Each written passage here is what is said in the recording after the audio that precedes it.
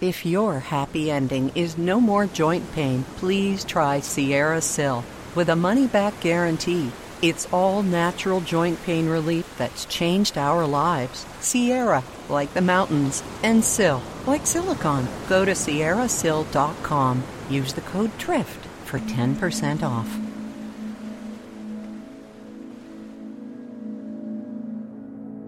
Hello, I'm Erin, and welcome to Drift. Here, among the magic pages of books and stories, we share those with which you're familiar, from Winnie the Pooh to The Jungle Book, and so many other tales. But tonight, it's my pleasure to bring you one I can almost guarantee you've not heard before.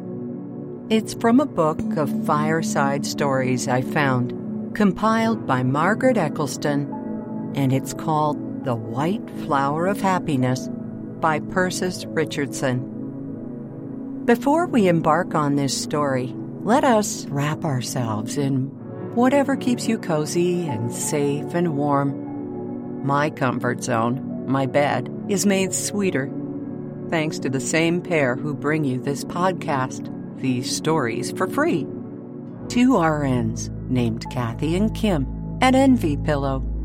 I've been a fan, a customer for nearly 2 decades, and they just keep improving, getting better and greener with time, now with germ-clearing copper. These pillows are copper-infused, supportive, comfortable, and kind to Mother Earth. And now, listeners to Drift get 10% off all purchases using the code DRIFT. Learn more in the morning at Envy. That's ENVY pillow.com. Let's take a few minutes before we get to our story to make sure you're in the right head and body space to receive. First, with a deep breath in and out. And now again, but this time as you exhale, feeling your body sinking into your bed, your recliner, your couch, or wherever you are right now. Be here with me, because there's nothing else more important than your rest, for you and for everyone you help day in and day out. As you breathe deeply now, concentrate on your feet, making them feel heavy and limp.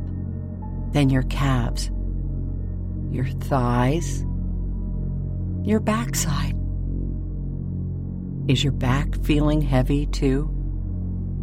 Imagine the indentation you're making, like you're lying on a bed of foam. Maybe you are, or the softest, thickest cloud your mind can conjure. Now to your belly. Let it relax and fill up with every cleansing breath. Move up to your chest. Can you hear your heartbeat? It should be nice and slow by now. Is your neck relaxed, or is it still holding up that often busy head of yours? Let's drop your shoulders into the mattress or chair. Your arms are limp and in just the right position. And your hands, wiggle your fingers and wave goodbye to the cares of your day. Let's move to your head now. Let your jaw relax completely. Rest your tongue. Close your eyes heavily and let your eyebrows rest as well. Finally, just let your head feel heavy on your pillow or on your arm, and take a deep breath in and out. You're getting good at this. And just once more now, another inhale. And this time, as you exhale, think these words: I am safe. I am loved. I am at peace. And if you're ready, let's drift. Our story is set in a land far away, a place of brilliant pink sunrises and golden sunsets. It was a land of rolling hills and swiftly running clear, clean water. where the birds sang from morning until night, and calls of the owls, as they answered each other from perches unseen, echoed through the still darkness. It was a land where deer flitted and rested, and little rabbits dotted the countryside, hopping through tall grasses and frolicking under the peaceful sunshine. In that gentle countryside there stood a palace. It was a place of many rooms and even more windows, all tall and wide, so that the palace's inhabitants could take in the myriad gentle beauties of the expansive and sweeping countryside. Indoors, seated near just such a window in the library, lounged the king. He had on his lap an old book, one which had been written when the king's great-great-grandfather sat on the throne. Perched on the highest shelf in the tallest bookcase until this very day, the king had never seen the book before, and it was most interesting to him. For the book told of a strange little plant that had grown in the kingdom in those days of the old king. As the story went, no matter how hard the people had to work, if the little plant was growing in their homes, they were happy. Indeed, the book said that the flower of the plant was so beautiful that no garden was complete without it. So in the days of long ago, it grew in the gardens of the rich and the poor, while happiness and prosperity reigned in the land. Eagerly, the king read the description of the little flower that grew on this wonderful plant. It was white as the driven snow. It had heart-shaped petals surrounding a beautiful heart of gold, and its name was as unique as its qualities. It was known as the white flower of happiness. Now the king loved flowers dearly, and there were many in his garden. For just as the windows of the palace looked out upon the rolling hills and forests, beneath each one, and for quite some distance, was planted acre upon acre of gardens. Every flower, every plant one could imagine or name, had been growing under the king's watchful eye, ever since he took the throne, lo, those 30 years ago. But to his surprise, he was quite sure he had never seen the little flower described so eloquently in the book he was holding. He closed his eyes and imagined seeing such blossoms among his treasures, or even in window boxes, all the closer to enjoy. And it was then, in a moment of peace and serenity, alone in his library, that the king came up with an idea. For don't you find in those times of solitude, when the outside world is nowhere to be heard or seen, that the best thoughts come through? So it was for the king. He decided that he wanted to have one of these white flowers of happiness for his very own. But much more than that, because he wanted happiness and prosperity for his people, he was determined to find it. Surely somewhere in the kingdom there must be a plant left, if it grew so common in the days of my great-great-grandfather, thought the king. Then, calling the heralds to him, he said, "Ride forth and search. Go east and west and north and south, and say to my people, search for the white flower of happiness, and when you have found it, bring it to me, that I may raise more seeds, so that all may have a chance to own it. 'Tis a little flower, white as the driven snow, with petals that are heart-shaped, surrounding a heart of gold."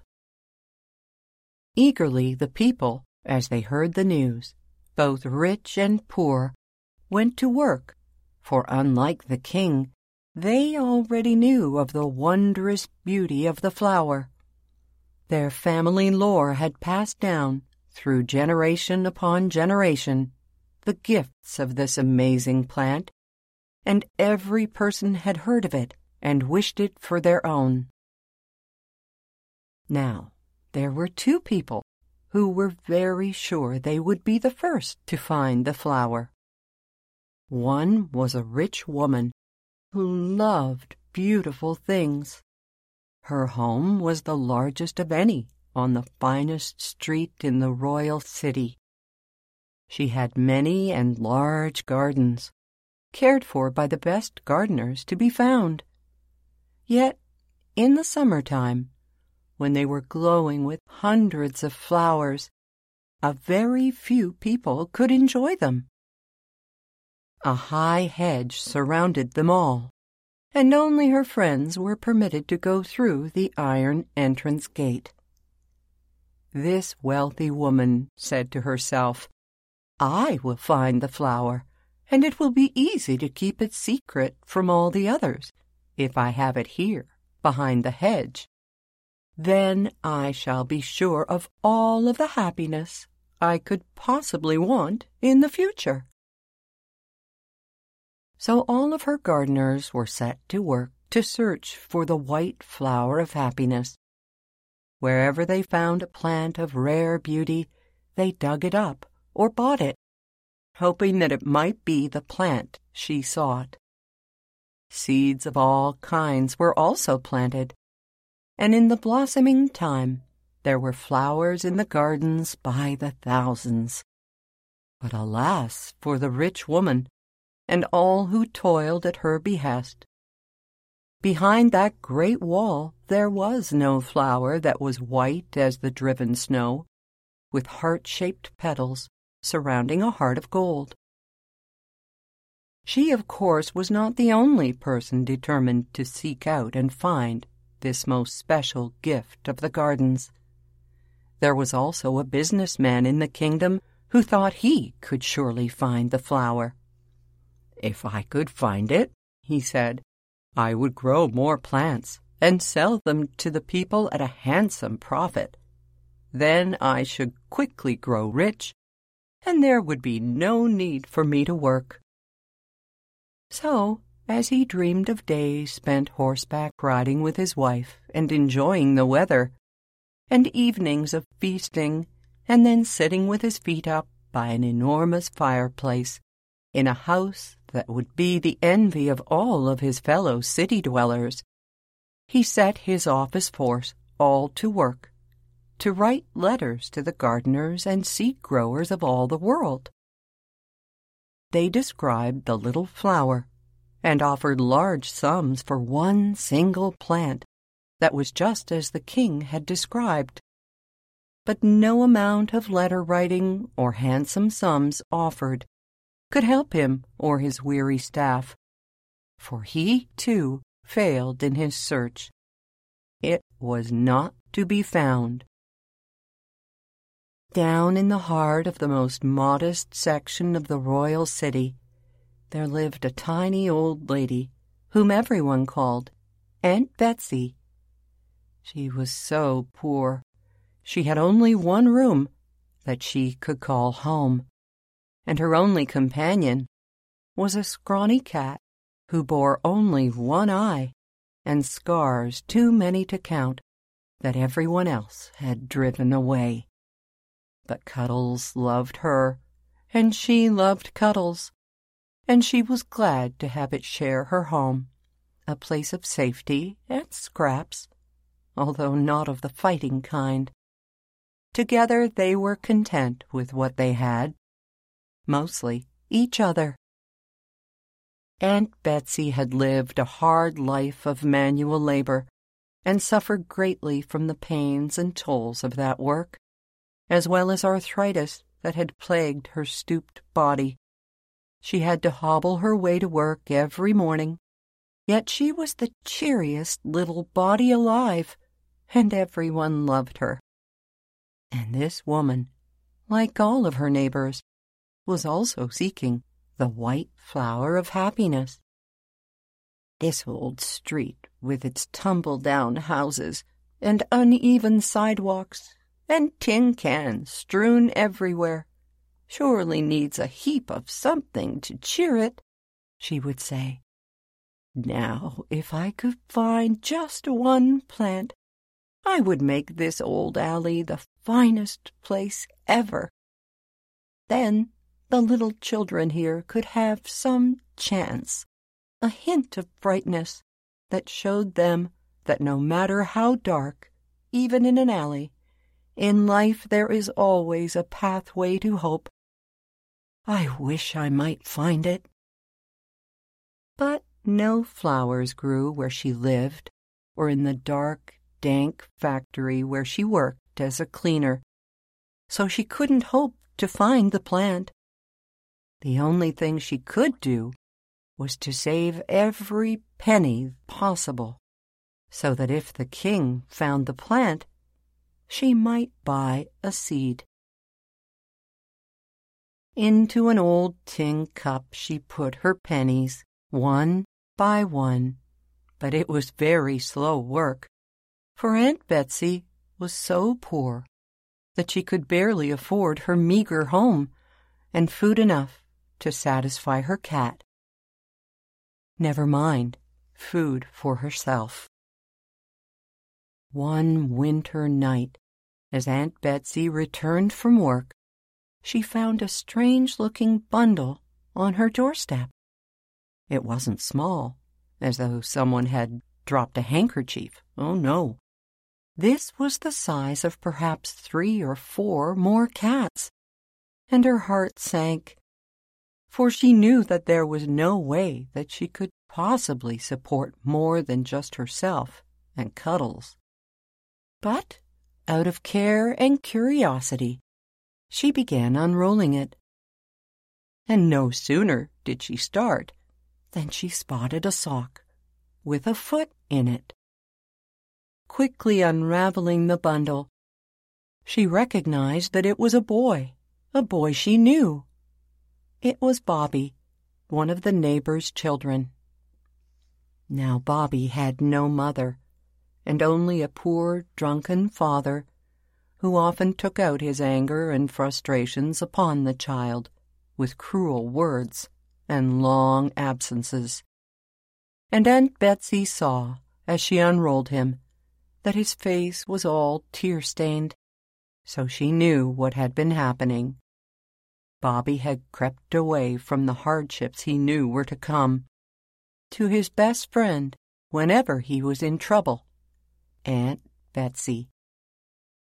Carefully she helped the little fellow up and half carried him into her bare room. There she gave him a hot drink of water with chunks of limp carrot and potato, and then tucked him all comfortably into bed on the couch on which she usually rested her weary head at night. Tired from his day of play and work, from crying and from the cold, the little fellow was soon lost in sleep. Not so Aunt Betsy. Sitting by the fire, all she could see were the great holes in the shoes she was drying. Bobby needed a better pair of shoes very badly, but she had no money with which to buy any, even used from the mission just around the corner. "But there is money in the cup," said a voice within. "But I couldn't give that, for I want so much to buy a seed to bring happiness to this alley," thought Aunt Betsy. "But a pair of shoes would bring happiness to Bobby now. It is what he needs," said the voice. She looked again at the little swollen feet under the cover on the couch, Then slowly, yet with a smile of infinite tenderness, she softly stole to the cupboard, took the money from the small tin cup, drew on her old shawl, and went out into the cold, miserable night. It was a very happy Bobby who went to his school in the morning, and behind Aunt Betsy's stove were the small, worn shoes. A short time later, after feeding her cat and sipping her tea, the old woman went down the narrow stairs to her work, and she sang as she went. No matter that her body ached even more than usual, thanks to her having slept fitfully on the tattered rug that barely covered the cold floor the night before. Her heart felt light, and she was happy for having been able to give the child a better pair of shoes. And so off she went to work. That night, a weary Aunt Betsy, hurrying past a florist's shop, bumped into a barrel of cuttings, dried leaves and stems, and potting soil that stood on the walk. Stopping abruptly, she saw a wilted-looking plant in an old broken pot on the top of the pile. "Why, you poor little plant," said Aunt Betsy. "I'll just take you home and love you. Perhaps you will grow for me in my little upper room." So she wrapped it in her shawl and gingerly carried it home. There she lit a fire, and then transplanted her sad bit of greenery into the old tin cup from which she had taken the money to buy the shoes. She set it on a ledge where the sunshine would find it the very first thing in the morning. In 2 days the plant showed signs of life. In a week it stood tall and firm. In 2 weeks there was a bud, which Aunt Betsy watched with great care. Would it be pink or red or yellow? She didn't care, if only it were a blossom. Anything to brighten her room and add a splash of cheer to her daily life, hers and Cuddles'. It was night-time when she came home from her work, but as soon as she pushed in her door, she knew that the little flower had opened, for the room was full of the fragrance that it was sending forth. She hurried to the window, and she saw, oh, could she believe her eyes? She saw a little white flower, white as the driven snow. Its petals were heart-shaped and surrounded a heart of wonderful gold. It was the white flower of happiness, just as the king had described it, exactly as she had heard about her whole life. She could hardly take in its beauty, its fragrance, which wafted through her room like a graceful breeze. That night, as her cat curled beside her, she slept with just the smallest smile resting upon her lips. In the morning, the woman dressed as quickly as she could with her sore joints. She gulped her tea and fed the cat, and then, as though she was one of the 3 wise men carrying a gift to the baby in the manger, she bore that tin cup with its precious contents under the protection of her shawl to the palace. After walking for 3 miles, she arrived at the regal domain, but when she asked to see the king, she was turned away twice as a beggar woman. But then she unwrapped the beautiful flower, and the king's guards, whose eyes grew as large as any she had seen, quickly ushered her into the palace. Upon hearing of his guest and what she brought with her, the king hurried to the great hall, where the tiny, humble woman stood, head bowed, plant in her outstretched hands. "What is this, my good woman?" he cried in exclamation. Have you found it?" "I have, your majesty, just as you requested. It is my humble gift to you." Joyfully the king took the small cup from her and held it in his large hands. He brought it to his face and breathed in deeply, taking in the fullness of its fragrance. Then he held it up to the light of a nearby window and gasped at the beauty of the flower, just as the book had described, pure and white, with heart-shaped petals surrounding a golden center. There were no words to describe the incredible sight he beheld that day. But he found his words when trying to express his gratitude. "My good woman, where is it that you live?"